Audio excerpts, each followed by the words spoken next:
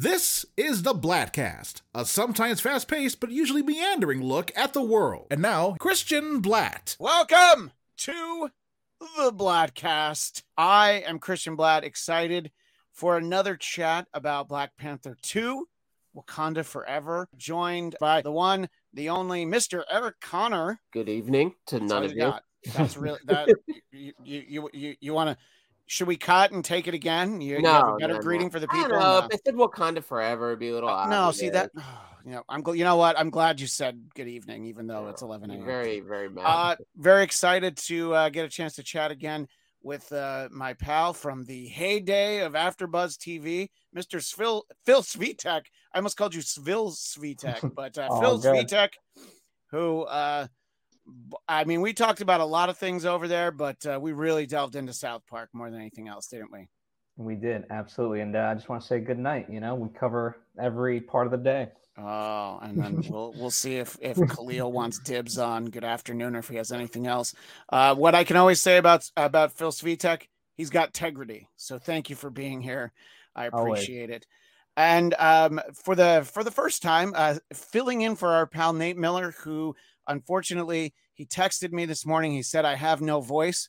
And I said, what's the problem? But I guess that's not good for podcasting. So hopefully we'll be able to have Nate on one of our subsequent episodes. But Khalil Abooboo, thank you so much for being on today and talking Black Panther with us. Yeah, thank you for having me. Excited. The voice of the voiceless. Thanks for having a voice. You know, that's really what the prerequisite is to be on this show. As our guest, as our last minute addition, Khalil, and perhaps for a little bit too much of an obvious reason, but I do want to start with you. I want to get your thoughts. I have no idea what any of the three, I know a little bit what Phil thinks about Black Panther because I saw an Instagram post, but I don't really know what people thought about it. But Khalil, I didn't even follow you on Twitter until like 20 minutes ago. So I definitely don't know what you thought. So I want to start clean slate. What did you think? What were your expectations going into Black Panther 2? And what did you think of the film itself? Expectations wise, I thought I was looking forward to an explanation for Chadwick, obviously. And I kind of expected it to be just as amazing as the first time. Now, after having seen the movie, it exceeded my expectations. I thought it was beautiful. I thought it was a great tribute to Chadwick. I thought it was very well executed. Like we basically focused on grief, and yeah, I just thought it was great. And it was for it to be, a superhero Marvel movie. It was like, okay, we did something different than the new bad guy beam in the sky thing. Yeah, no, definitely. I think that the high points of the movie for me were everything that you checked off. When we did our first conversation about this, I was talking about how I had sort of, before the movie was close to even opening, there was a part of me that sort of felt, did they really have to not recast him? Wouldn't, it's such a great character. He has such a rich history in the comic books, T'Challa himself. And, the movie, I think the biggest thing it accomplished for me personally was, I think it was better that they didn't. I think that the mantle of Black Panther being something that can be passed, look, there are characters I think you would have to recast, but this was like, no, we can really explain it away. And I think that this movie was able to touch on all the things he said and so much more. Phil Svitek, your thoughts, expectations going in, and your actual thoughts on the film. Yeah, I mean, I can't imagine the massive weight. I mean, it's a Marvel movie to begin with, right? So there's a lot of expectation for that. And obviously the weight of, just the culture and, everything like that. Like, so the pressure that everyone must have been under, I can't imagine, right? And I thought overall they executed it really well. I am very sad to not have Chadwick be both in the movie and also in our world. And I imagine that they would have done this regardless, but I love the expansion of the world. That to me was the most exciting because I think the first one was great, but it hit kind of various tropes we've seen perhaps in other stuff. And not that it made it a bad movie by any stretch, like it was still very well executed, but I really loved exploring the different facets of this world, right? And that to me was the most exciting part of it. And especially like, just the Afrofuturism aspect of it all, and deep diving further and the different cultures, right? And exploring places we've quite literally never been, like with Atlantis, and I feel sorry for Aquaman too, because now it has to live up to this. And it has Amber Heard in it, so it's two big strikes against it. But Eric Connor, let us know sort of big picture, and then we'll kind of work our way. We'll basically Russian doll, we'll Matryoshka doll this. We'll start out with the big one, and then we'll work our way down to the teeny tiny one. What are your overall thoughts on Black Panther 2? Yeah, I think you hit it right, guys. It's like the weight of this thing, like. Could you imagine if they did this badly? Like if they screwed this up, like the pressure that cast must have felt, the pressure felt by Ryan Coogler. I mean, I can barely fathom it, because as you were saying, right, it's like so hard already to do a good Marvel film, considering like Marvel far more than not has really hit it out of the park, and even at their worst, it's still a pretty solid single or a double. But with this one, on top of everything else, on top of how do you live up to the giant shadow cast by Black Panther, which is the only one still that's been nominated for an Oscar, how do you then, on top of that, honor Chadwick Boseman, who we talked about this when he passed, that he also, like, the world of baseball recognized him, for playing Jackie Robinson. Like, I mean, that 42 movie, and I forget the name of the one where he's James Brown, but those two movies were both, Get On Up. Those were both like early in his career, and you're like, this guy's amazing. And then I was so excited with like, wait, that guy's gonna be Black Panther. I agree. It like transcended just, oh, he's that guy from the superhero movie. Well, and I think in some ways it's hard to look at this as just a movie on that end, and there were some things that I suppose I'd call it nitpicking in terms of storytelling and some of the writing, but I mean, overall, like, I see this with my wife, with my friend Lou, who's my movie wife, and my kids, and I'm so glad they have this movie. I'm so glad they saw this in the theater. And I'll tell you, that opening of the Marvel logo with just Chadwick Boseman, whew, holy crap, that like knocked us, because the scene preceding that didn't quite do it for me, but that moment of silence, it was so quiet. Quiet. Yeah, that's true. You could have heard everyone in the theater I was in, power down their cell phone, because they realized, like, oh yeah, this is a serious moment. In the live chat, Dominicus Saxon, I like the silent homage with the Marvel splash page, and they had T'Challa pass away the same way that Boseman did. Yeah, they didn't have some mission gone awry, and I love that. Yeah, I watched it and I was like, oh, duh, the answer was right in our face the whole time. That's okay.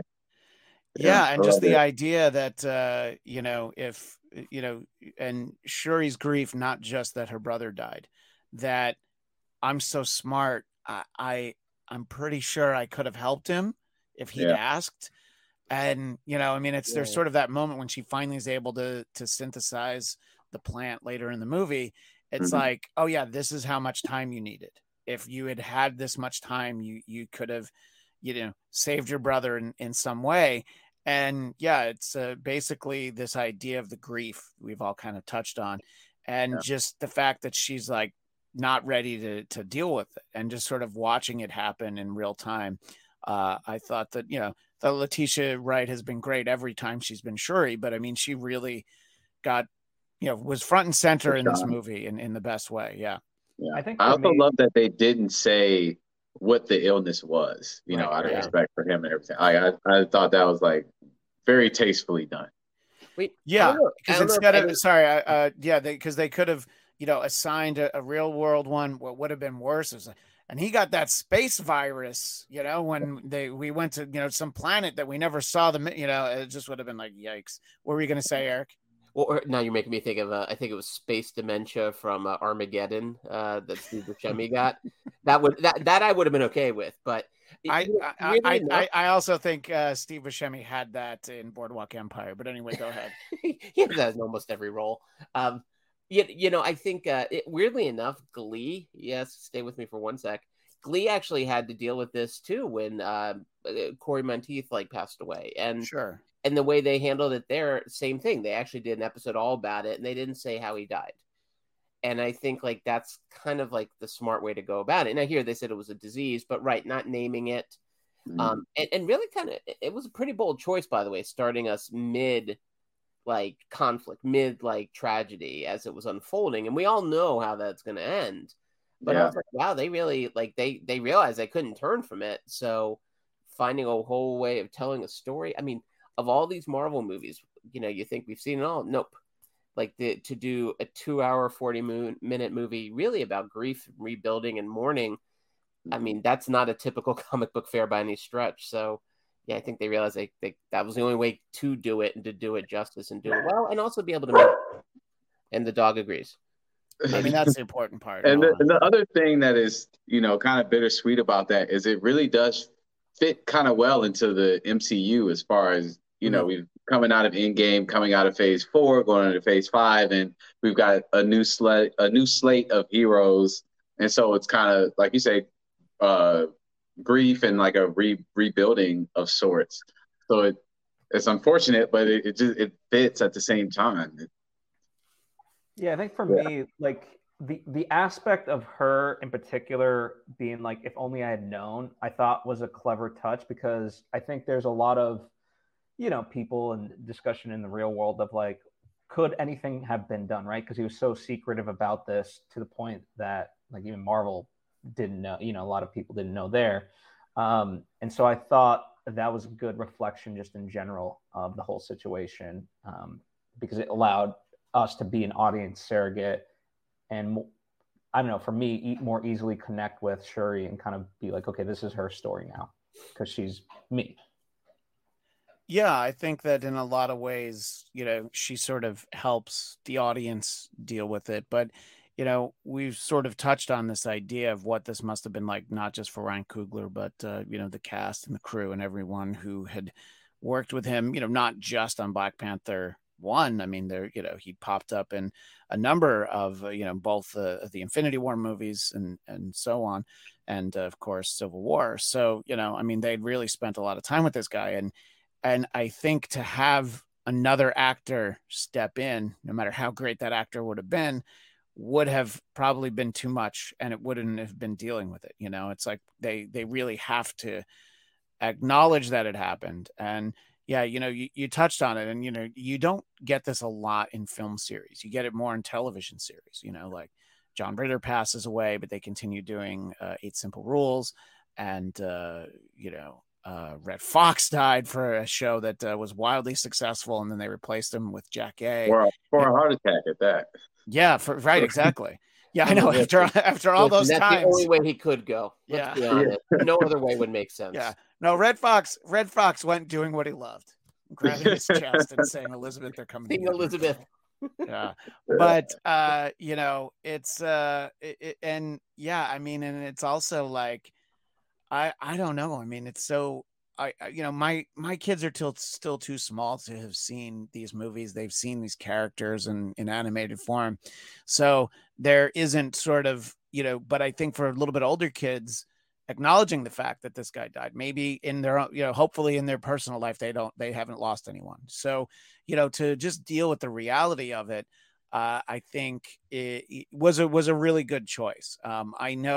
I think there's people that I follow on Twitter, some people who sometimes have watched various iterations of this show who were gung-ho for this idea of why don't you just recast him? I think a lot of people have at least come around to, I still would like to see that character, but I understand why they didn't. And, we can talk a little bit more about the Black Panther that we did get, I mean, I think the scenes with Letitia Wright as Black Panther I think were, look, as soon as you see the trailer, you know who's in that suit. It's there wasn't really any doubt. It's like, okay, that's not M'Baku.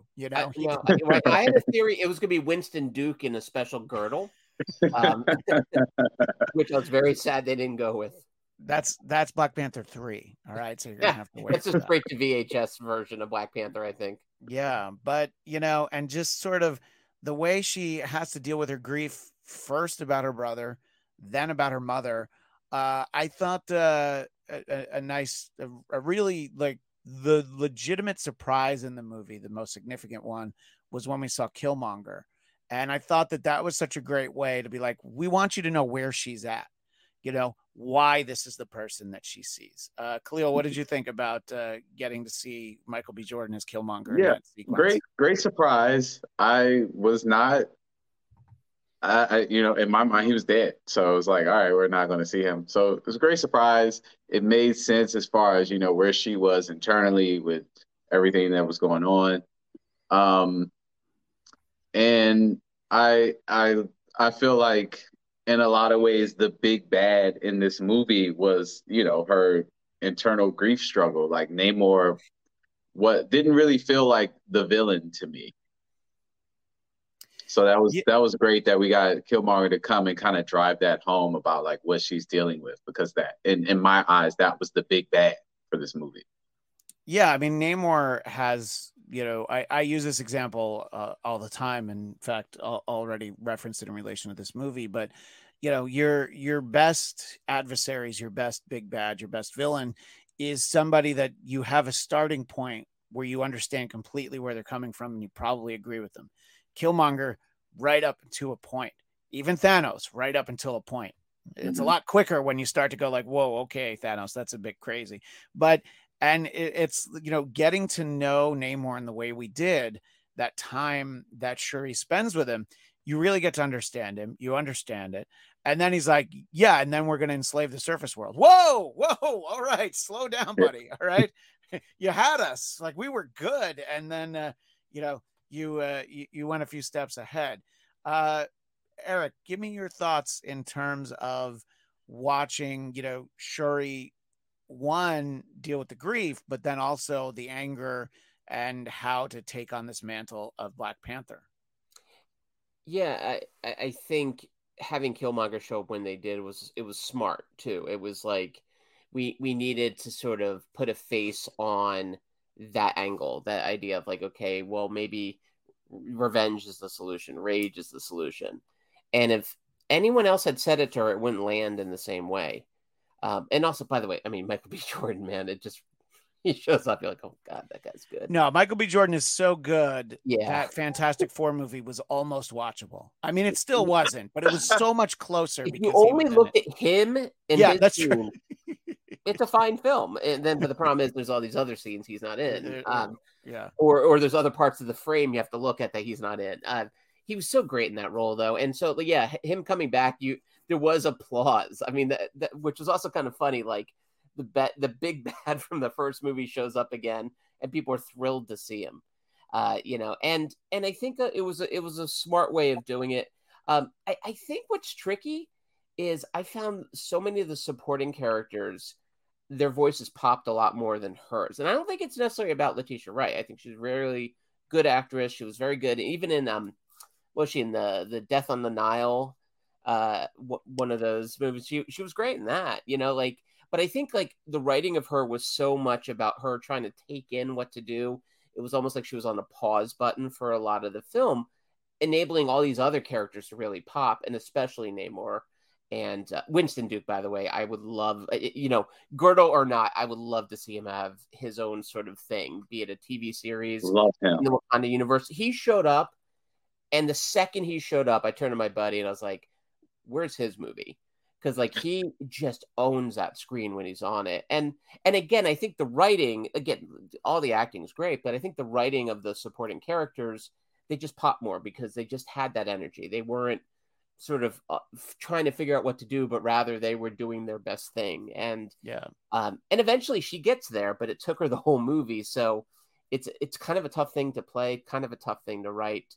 the payoff is quite good, but really Namor, you were totally right about that, Christian. He's interesting, and I love how he approached it. Yeah, we'll talk about him in a moment. Yeah. I would say that I'm sure that Kevin Feige can tell you exactly the date that the M'Baku, 8-part Disney Plus series will premiere. It's probably 2025, but he knows the date. Like, it's already there, and I'm there for it.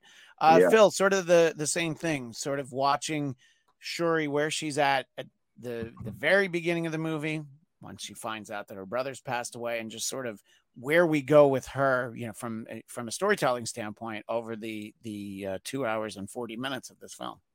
Yeah, I mean, I love that journey of anger, right? What you sort of do. I mean, I think her journey is a reflection of Namor, and I don't look at him as a villain.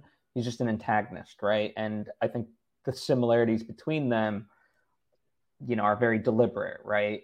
And their true villain is colonization, and I think deliberately they get caught up in an internal fight amongst themselves when, again, really they should be.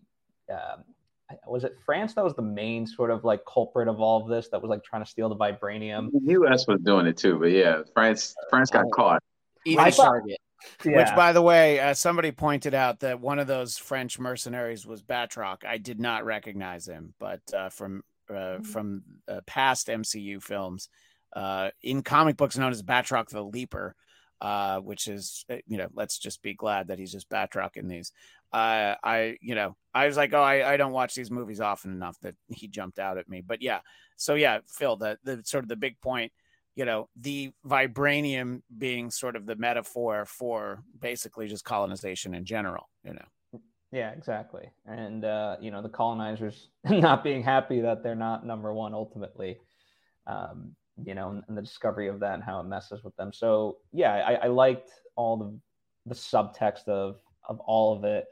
And, yeah, Shuri having to, I mean, it's very apropos that, like, her last final thing is to, have that ceremony and think about her big brother, because she just essentially avoided that for, not only just this movie, but like the time in between, like we get a cut scene, right? We get the death scene, but then a year passes and, she hasn't dealt with it for a year. And so she's finally able to do that and start to process all of this. And I think, it's a very emotional journey for sure.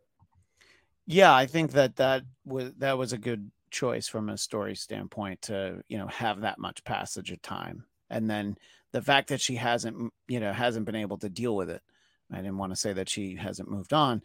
She just hasn't even figured out a way to comprehend it. I think it speaks, volumes to it. And, they're in this situation where they don't have a Black Panther because of the events of the first movie. So that sort of puts them in an interesting predicament. I do want to talk about Namor. He's come up a couple of times. And what I had said to people, look, of course, anytime that you take a character who appears one way in their initial incarnation, and then they seem different, they're like, right away, there's always this little contingent that's like, oh my God, I don't like what they did to him. But I have never found the character of Namor very interesting. He's Mr. Spock with winged feet, and the winged feet don't add, because Mr. Spock is a way more interesting character than Namor. He's always trying to steal Reed Richards' girlfriend, and I'm like, ew, I thought he was great in this, in another movie, he would have been the best part of it, but I don't know. I just thought he was a revelation. What did you think, Khalil? Yeah, I agree. I've never been a fan of Namor. Like, he was always someone that just existed to me. As far as the Marvel universes go, I don't care. Yeah, and I feel this way about a lot of the MCU movies. They do a good job of making you care about the characters you did not care about prior to the movie. But yeah, Namor was great. I love the addition of the Mayan and Hispanic culture that they threw in there. I thought it was beautiful. I loved it. Yeah, I think that it just makes it so much more interesting, that he's hundreds of years old. It's tied to that mythology. and you're able to really just bring different representation to the table. We were making some old TV references earlier. Dominicus Saxon one ups us. I'm just glad that Tenoch Huerta did a better job as Namor than Patrick Duffy did. Patrick Duffy, of course, did not actually play the Submariner, but there was a series in I think the late 70s that was very similar to this. But yeah, I don't know. I just I don't understand. You can't make the argument that they went and ruined Namor. It's like, no, I mean they finally made him interesting. That's what they did. I mean, Namor Rita is probably more interesting than he is, because she has to deal with living in his shadow. What did you think just about the portrayal, Eric, of Namor, but then also just sort of the not just the on screen, but just sort of the building of this character, this version of the character? Well, him and Aquaman both, like, they kind of have the work cut out for them. Now, do you mean Vinny Chase Aquaman from Entourage, or are you talking or any other? That's the only one I know of. Right. Okay. Good. No. Look, I just want to make sure we're on the same page. Yeah. Okay. Yeah, no, it stopped there in my mind. There is no Jason Momoa in my world. Yeah. Well, and I think it's like, right, in some ways you almost have to do the apology. Like, okay, we're not going to put him in his like little, what we call in Yiddish, his gakas, his skivvies, Is that what they call that? The gakas. That means like your underwear. Yeah, it's a good word. We're not going to do that. We're not going to give Jason Momoa an orange shirt and tight green pants, although I think he probably could pull it off. I mean, yeah. You Well, want to talk about burying the lead, though. Put a shirt on Jason Momoa. Yeah, about to say, right. They did at the end of the movie. He had the comic book accurate costume. Yeah, right. Well, and I think what they did here that was so smart is they really, I think, distanced themselves in a lot of ways from Aquaman, both in terms of the storytelling, the design. Like they made their version of an underwater kingdom really look like, in essence, like a village, that just happened to be underwater. And so that I thought that was actually pretty smart. But I loved how they really linked, the culture with Mayan culture, and also found this really interesting crossover with, in essence, Wakanda. And the idea, like, we're really similar. Like, our journeys are basically the same. People are always trying to take what we have. And I thought that was a really smart way to do it. And it set up a really good tension and maybe a partnership down the road. But they've also set him up that at any point he could easily be swayed. I mean, it's like when those times when Magneto in the comic would be a good guy, it was always like, the heel turn inevitably, like, always seemed to follow the babyface turn. So I think they did a great job with him, and I'm excited to see where he pops up next. I mean, it could be Secret Wars, it could be sooner. With Magneto, you always knew when he breaks out the helmet, that's when it's like, that's like, yeah. Phil, your sense of Namor. Actually, let me bring in this comment from Ivan Soto. As a Hispanic, I'm glad he brought a lot of depth. I definitely didn't expect his name to be literal without love. I thought that was a nice touch. Him, but then also creating basically an underwater Wakanda, just sort of showing that to us. I thought, I usually feel like IMAX is a bit of a scam to get me to spend, $6 more, but I was very glad that I saw all of that, on the biggest screen possible. What'd you think, Phil? Yeah, it was really fantastic. I mean, I have to commend, I think overall, Black Panther, the first one, and now this one, could really be standalone movies. I mean, sure, watching like the Infinity War and Endgame certainly helps fill it out. And obviously the other ones, but I think overall they're very solid in terms of being self-contained in a way that most Marvel movies aren't. And so in that same respect, the introduction of, him, and I love the siren calls in general, the way they attack that ship, and we don't quite know. And, we're still kind of reeling from, the loss. And then we're kind of introduced to this and we're kind of wondering, wait, are they from Wakanda? And then we're like, oh, it's not Wakanda because it's not, once the reveal happens of, who they are and getting, like, I thought we got to know a lot of the motivations and the culture, and just basically, as pointed out, the depth of everything in a very short amount of time, right? And I thought, I didn't know much about him beforehand, and certainly, we've made the comparison to Aquaman, and, you can think of Atlantis, but I thought they didn't use a lot of shortcuts. Like, they really filled in the gaps in ways that you needed to, and I respected that. Yeah, and so something that we touched on for a moment, Cam Egan directly says, "When do you think we could see Namor again?" And I think that some of these big event movies, I think, will impact the surface world, the undersea world, and the hidden world of Wakanda. So I think we would see him in one of the big event movies. Like Eric said, maybe it's Secret Wars, maybe it's something else.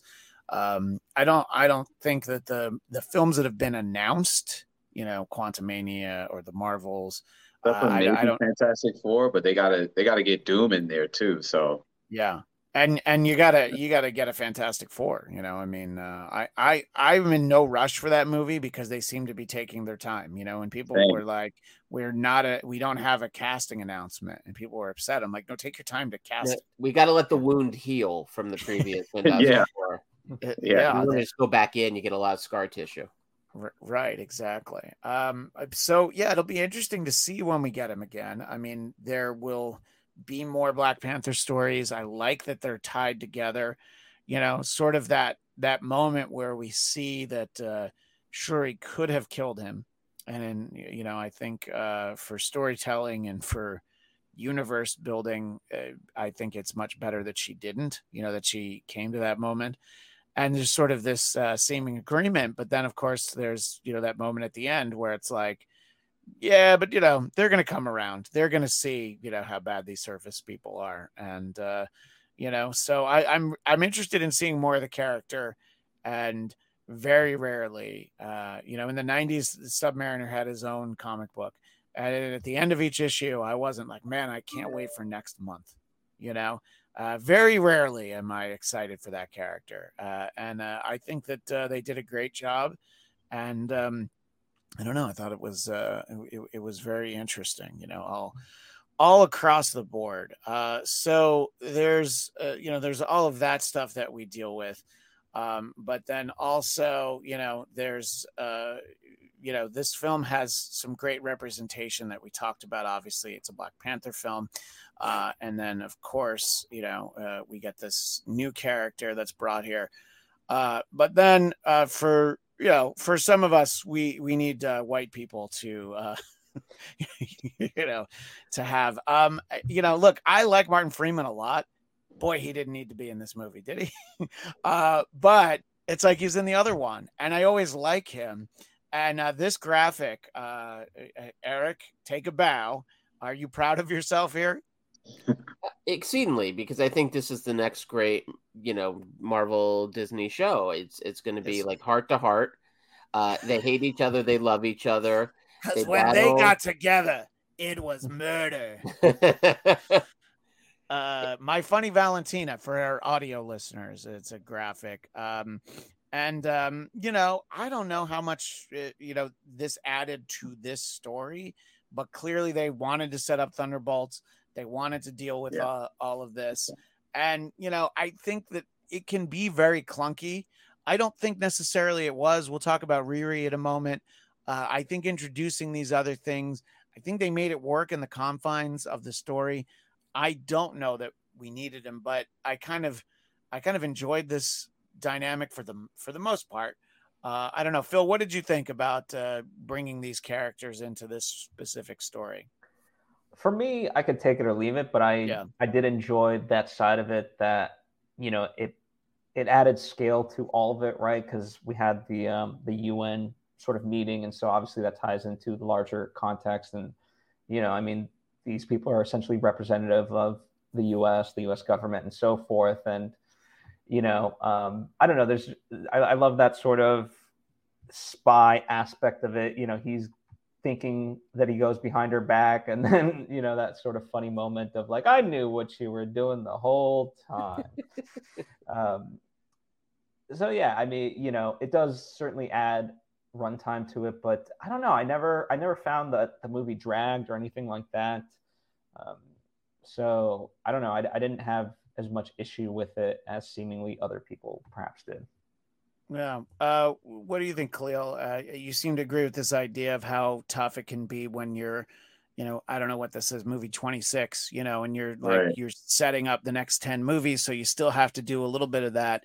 Yeah. I think that they did an okay job with it, but I agree with Phil. If they had decided we don't need these characters in the movie, I don't think everybody's like, yeah, but where's Martin Freeman? Right.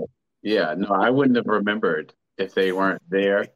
I'm gonna, amen you and Phil's comments. I would not have noticed, but I love the MCU. I love everything they're doing over there. So I understood, like, oh, this is for the Thunderbolts. Cool. All right, that's why we're here.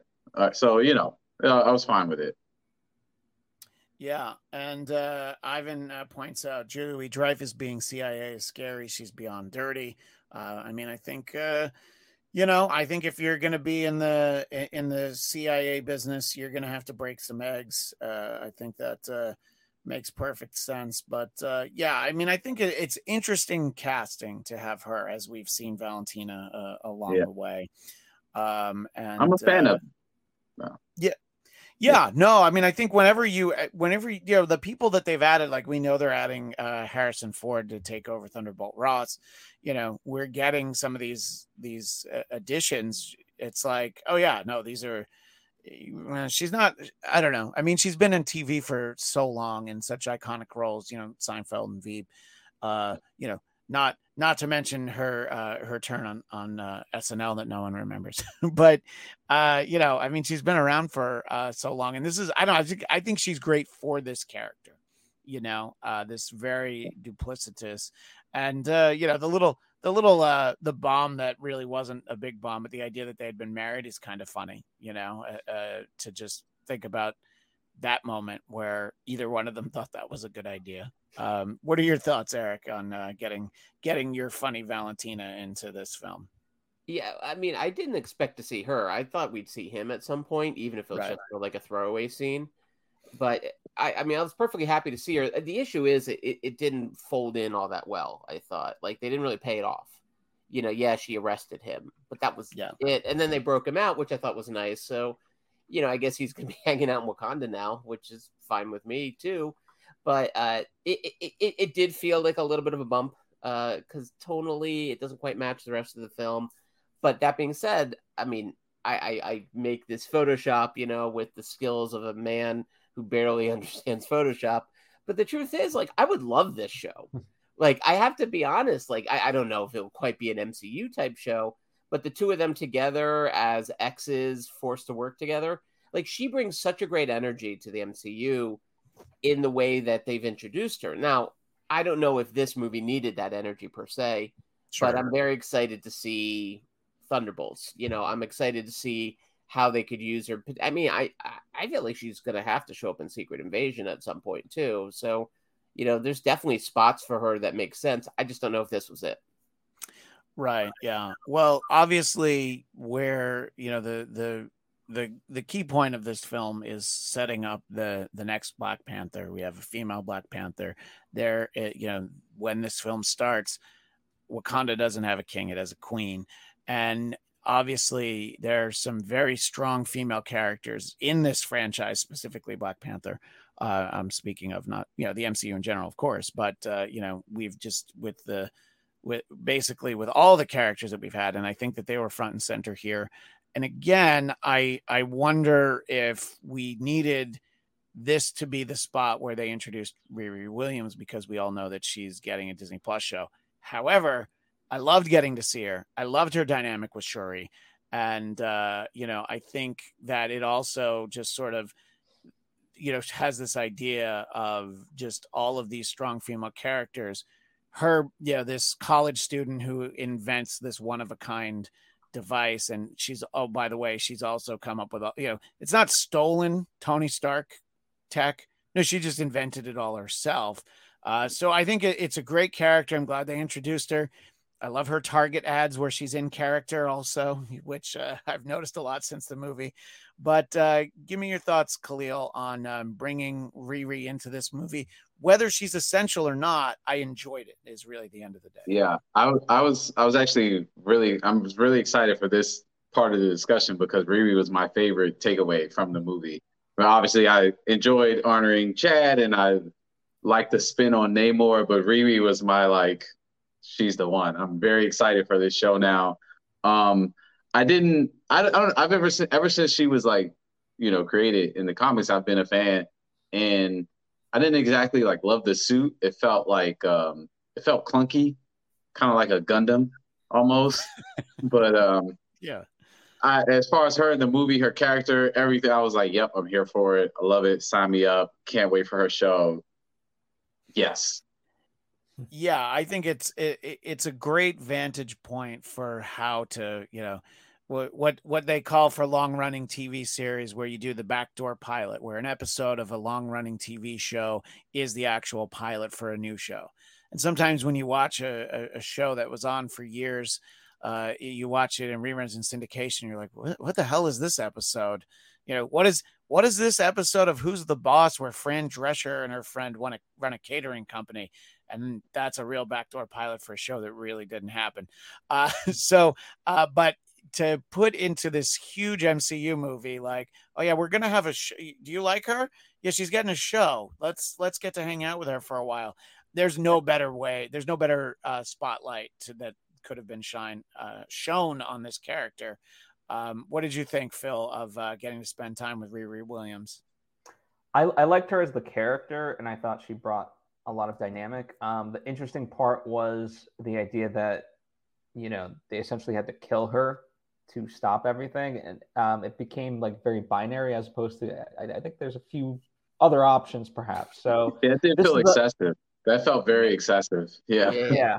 Yeah. So this is the part that, like, as we go deeper, there's certainly parts I could nitpick, and this in particular, not her as the character, but her as, her purpose in the story.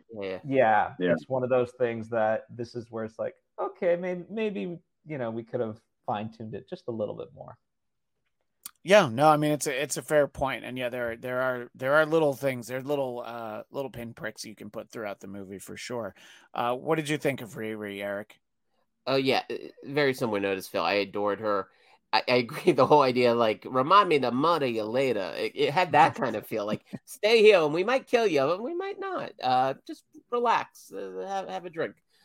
That felt a little strange. You're right. The stitching wasn't great there, but I thought, though, this, again, as much as I love Valentina, maybe didn't tonally quite fit. This fit quite nicely, though, tonally. Like, I agree, the plotting of it could have used some tighter stitching, but I found, I mean, she's wonderful. And like, it got me so excited for her show, which I wasn't necessarily super stoked about until I saw this movie. And now I was like, yes. And I love that she, as similar thing I was talking about with a lot of the supporting characters. She showed up, and within like 2 seconds, you're like, all right, yes. Like, she brought such a specific energy to it. Really funny, really believable. Like, and I could see even like the way her mind worked. Like, it was funny seeing her kind of like immediately just get to Wakanda. It's like, oh yeah, I could do this. She's like totally on top of her game. And the idea of, by the way, a college set Marvel show is also exciting. Like, I hope it is set in Boston. I hope they take advantage of the fact that Boston, despite Spinal Tap, is a college town. And in essence, like let's see her dealing with her, like, her alias kind of like, I'm a grad student, but I also have to help save the world. So I think, or undergrad, I guess, in her case. Either way, I think she was great. I think they really nailed the launch of that character. So Ironheart, I think, just got a huge shot of adrenaline, and all of a sudden, a lot of people don't know this character, don't know Ironheart, don't know Riri. They're on board immediately, and that's no small feat. Yeah, and Dominique Thorne is the actress who plays Riri. Let's make sure that we give her credit. I thought that she was great. It's very interesting, and yeah, I think that this advent of having so much content to provide for Disney Plus leads to creating so many different kinds of shows. I mean, we spent a lot of time talking about She-Hulk. It was a very different kind of show compared to even WandaVision, I mean, which was the first one. You follow all the way along. We've had some very different shows along the way. And I think, seeing where her story continues, I agree with Khalil's point about the suit. I think that the suit that we get in the show, and it'll probably be like the first season's going to build to like, oh my God, look at the suit now. But this idea that we didn't quite get it here, I think that they're definitely holding a little bit back. Yeah. I think that I think it all worked, but I do agree it is a bit of a fault of the film that I mean, I don't know. I mean, I guess because Namor's like 500 years old, he's very old school. He's like, well, we have to kill her. It's like, the idea that, they come up with one solution. It's like, well, why can't we keep her in Wakanda? Nah, that's not good enough. I'm like, all right, well, what do you have? It's like, well, if we kill her, it'll just be, she'll be dead. So yeah, I think in so many ways, I think the film set out to accomplish what it did. Obviously the thing that's missing is Chadwick Boseman as T'Challa. We were not going to get that no matter what they decided to do. And, we talked about sort of the intro in the beginning, and then there's another very quiet, somber reflection, homage to him very late in the film, which I thought was very nicely done. And, just sort of reminds you, it's that last moment of like, yeah, so here's what we don't have anymore. Like, we've got a lot of good stuff. And, this idea also that, M'Baku is going to be king of Wakanda, that Shuri's not interested in ruling. She's like, I'm just going to do my Black Panther. They basically set it up and they kind of explained it. They didn't actually show it, but I think really getting to see that dynamic, I think, will be very interesting. And I love the scene between the two of them where he explains that that T'Challa made him promise that he would take care of her, where the MCU goes is a lot of different places, but where the world of Wakanda and Black Panther go after this, I mean, I'm very interested to see what it is and when it is.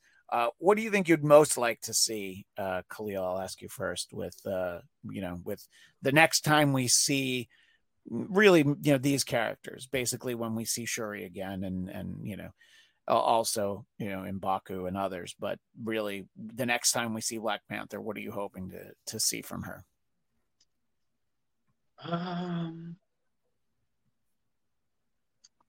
That's an interesting question because I really haven't given that much thought. I've been so in the moment. I have thought about, when is the next thing? I loved when we got Black Panther for the first time in Civil War. Like, to me, he was the highlight of that movie. And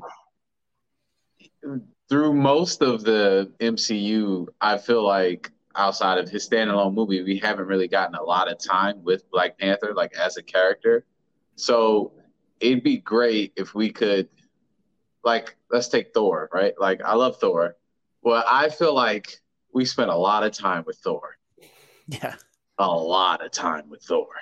I like him. No complaints, but I just wish I could say that about Black Panther. So as far as looking forward, if we could just have him pop up some more. The issue is I don't know where it makes sense for him to pop up, but yeah, no. It's hard to. That's why it's hard to kind of guess where it's the same thing with Namor. It's like it's hard to know when we're going to see them again. But hopefully, whomever the Avengers are in the future, I mean, a lot of them know her. That there are obviously she's somebody to call on. Just when she's not wearing the suit, I could see Bruce Banner, wanting to, pick her brain for, some crazy invention he's working on, which would probably, go disastrously wrong and lead to a whole movie of hijinks, perhaps. I don't know. Phil, what do you think about what's next? Black Panther, MCU, just in general? I'm excited for M'Baku. Like, I think there's definitely been a character shift overall from the first movie to this. And it's very subtle, and I can't quite put it to words, but, because we don't always get that much screen time with him. But I think there is sort of a shift, and, whereas before, let's say, he was much more combative, and, his first kind of instinct, even in this movie, is to essentially go right against and like fortify their army and stuff like that. But I think, he also understands the responsibility of being king. And so I think it's going to be a little bit more nuanced than perhaps he's been. And so I'm excited for that. I'm very interested in the young T'Challa, with the post-credit scene. I think that works on so many various levels, but from my understanding, the actress of Shuri was just kind of a nightmare to work with, and I think that was like in overall, like, sit down and shut up, because we got and on deck. We've touched on before, she took a very strong anti-vaccine stance, which people are certainly entitled to their opinions on things.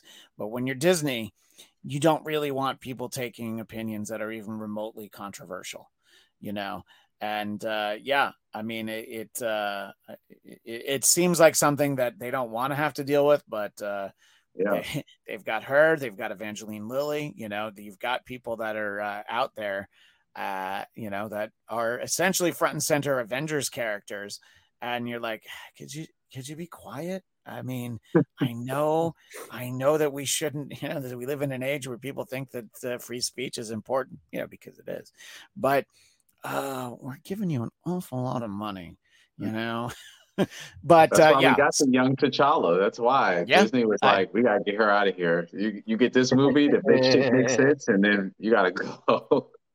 I mean, it's entirely possible. But finish your thought, Phil. Yeah, I mean, listen, obviously I don't know her. I wasn't involved. And what she delivered on screen, I thought was fantastic, and I was able to separate, the two. But that final post-credit scene kind of reminded me of that. And also, too, I mean, beyond the sort of gossipy side of it, I think there's just a beauty to it of, the lineage continuing, because Shuri herself thought she was the last one, and she's not, now. She has a nephew, right? So yeah. I think from that, just the storytelling perspective, I thought that, and where it goes, I mean, I have no idea. But I've appreciated what Ryan Coogler's been able to do. And as I said, like, I think more than most, it is a standalone-ish movie. Yeah, I mean, I think it's all about keeping doors open, and now that the mantle has been passed, it can certainly be passed again when it needs to. We have this Prince T'Challa, and if they want to figure out some reason why, actually 15 years passed in Wakanda when only 2 years passed in the real world, and now look how old he is. Or how about we don't explain it? He's just an adult now. Look, there's a lot of options. What do you think, Eric, as we look to the future for these characters, but also how they fit into the ever-expanding jigsaw puzzle of the MCU? Or Christian, they could have done it like Mork and Mindy, when Mirth was born and he was Jonathan Winters, big guy, and they get smaller. I think they should have done that, and then they were all safe. Jonathan Winters comes out of the gigantic egg. One of the great moments in TV history.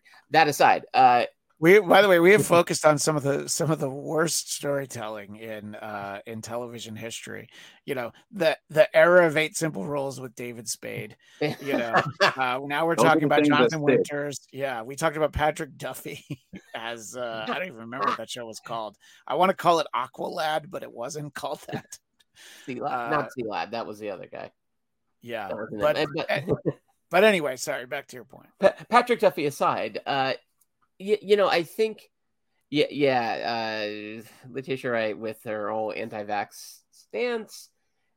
Remember what they did to Ed Norton, right? Ed Norton apparently didn't play nice in the sandbox, and not only did they just like have him leave, but remember Kevin Feige actually wrote that note that got published that was basically saying we believe in people who can collaborate and believe in the spirit of working together. So I mean, they just like buried Ed Norton with that. Which, by the way, why did you ever hire Ed Norton in the first place? Yeah. You didn't. What, this was news to you, right? But yeah, I know what you're saying. Yeah. Yeah, it's like hiring, I don't know, Ezra Miller at this point and being like, I don't know if he's in control of everything yet. Yeah, well, now you want to talk about a film that's going to have a problem marketing. Oh, that's going to be fun. Yeah. But they wish, DC wishes the biggest problem they had was Amber Heard. Anyway, sorry, back to you. Well, I think, I mean, for one, they're doing the Wakanda TV show, right? So that feels like a good, solid place. And a million years ago, when Christian and my eyes first, met, it was when Kevin Feige spoke at NIFA, and he talked about like when they added Black Panther, it was partially because they were worried they could not renew Robert Downey's contract. So the idea of adding Black Panther to Civil War was sort of like a potential stopgap. They're like, at some point they wanted Black Panther, but they're like, well, just in case we can't get Iron Man back, let's hand the mantle over to him. And it's interesting because in doing that, eventually got us to Black Panther a little bit faster, maybe. But then what Black Panther did so well beyond just one character was the world, and really well cast from the get-go. So, I think they've set themselves up really well with the world of Wakanda, so that of all the sort of series, this one could really survive without its lead. As powerful a presence as Chadwick Boseman had, the truth is Cougar did such a good job with the building of Wakanda in Black Panther that it actually has given us several actors who we'd be thrilled to see in other series. So I think they have set themselves up well to kind of populate all over the MCU. I as mentioned, Winston Duke to me though feels like, of everyone they got right now, that's the guy who feels like he could kind of hold up that mantle. Because I don't know if Letitia Wright could, even without I agree with you. behind the scenes I stuff. agree with you. I think he's the guy. He's the guy. Yeah, I think if they do have her continue as Black Panther for a while, I think that's probably about right. I mean, this character that they've created, it doesn't feel like a monarch. It doesn't seem like a ruler. It's more like she can manage the goings on in a lab, or temporary situation. Yeah. So I agree. It'll be really interesting to see real world reasons, storytelling reasons, what they do next. But it's always interesting where we find ourselves at the end of an MCU movie, because we're like, okay, but what about the next thing? Right. Now, Angela Bassett, by the way. Yeah. That's the one I was always hoping that they would maybe. I mean, I realize she's not young, but I mean, for one, her build, like, she has kept that Tina Turner, build for decades now. You gotta, amazing. Yeah, look, you gotta learn how to duck and run from Ike, and God, that movie was like 30 years ago, wasn't it? Yes, it was. I was just thinking about how long ago that was, because I was remembering they used to on SNL, they used to have Tim Meadows as Ike Turner, but it was like 70s Ike Turner. And he would always be like, I'm sorry, Kevin Nealon, because he'd always get angry at him. And God, that was so long ago. Tremendous career. They built this great character. One of the somewhere along the way, we got the insight that I think that even in the earliest incarnation of a second Black Panther, where it would have still featured T'Challa, she was going to die in it. That it was going to have a lot to do with it. So, and of course, what's love got to do with it? But we, of course, get to see. I think she's great in this movie, and we only in passing mentioned all the actresses in the Dora Milaje. Fantastic as always. The fight scene on the bridge in Boston might be the best in the whole movie, and that's a one-on-one fight. No stone was left unturned, but in the best way. I think everyone was really well served for who was in this. And yeah, I'm glad you mentioned Angela Bassett though, because she was fantastic. Ivan Soto asked a question before we go. Where did Shuri's incredible fighting skills come from? It's not a bad question, because she got the strength, and then we didn't get the training montage like we usually get in a lot of films. I'm glad he didn't. Yeah, no, exactly. Because your 2 hour and 41 minutes becomes a 3 hour and 1 minute movie. If we it's like, and now you need to train and learn to fight. Her brother was the Black Panther, and she probably needed to be prepared to be in situations where she'd have to defend herself. So it's all right. It's a completely valid question, but it's all right. Oh no, Daniel Drew was the one, actually. He said that the Midnight Angel suits that the Dora Milaje got were great, and they did look good, and apparently comic book accurate as well. It's been great talking again about Black Panther, Wakanda Forever. So that's all the time we have for this episode. But if you would like to keep in touch with all of our panelists, Khalil, I know you're on social media at Khalil Abooboo. And you're also going to be doing a panel with Phil Svitek at LA Comic-Con. Is that not correct? That is true. Correct. Very excited. December 3rd at noon in room 405. We'll be teaching filmmakers how to make a feature film for cheap, without sacrificing ambition. Interestingly enough, on Saturday, December 3rd at LA Comic-Con, myself, Eric Connor, and hopefully Nate Miller's got his voice back, and Jeff Williams Jr. will be doing a live episode of the Geekscape Book Club. I think that's in room 406, so not far. They can go to your panel. Yeah, they can go to your panel, have a little snack, and then come on over to ours. We'll be talking about a Black Panther story called Sturm und Drang, which I chose because it is about an invasion of Wakanda from Atlantis. So you'll be able to find myself and Eric there, along with others. Phil, if people want to find you on social media, how do they do that? Just my name, at Phil Svitek, pretty much everywhere. All the TikToks, the Twitters, the Instagrams, the Facebooks, all that. And one of these days, I think we should just surprise people and just go live with a South Park show. Maybe the next Paramount Plus special, because it's been too long since we've talked about it. It truly has, and I've been rewatching some old episodes, and they hold up. They hold up. Eric Connor, where can people find you? Not on TikTok because I'm old, but everywhere else you can find me. Count Eric Connor over on Twitter and Instagram, Facebook. Eric Adam Connor, that's me.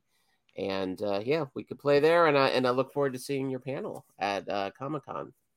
And your film Other Voices is on Amazon Prime, correct? It's hanging out on Amazon Prime, and I think it's free with Amazon Prime right now. So you can save some money if you quick. If you go back to the incredibly expensive $5 rental price, The only way you could get me to watch it, although I still haven't, is the idea of wait, I don't have to pay extra. No, I'm sure it's...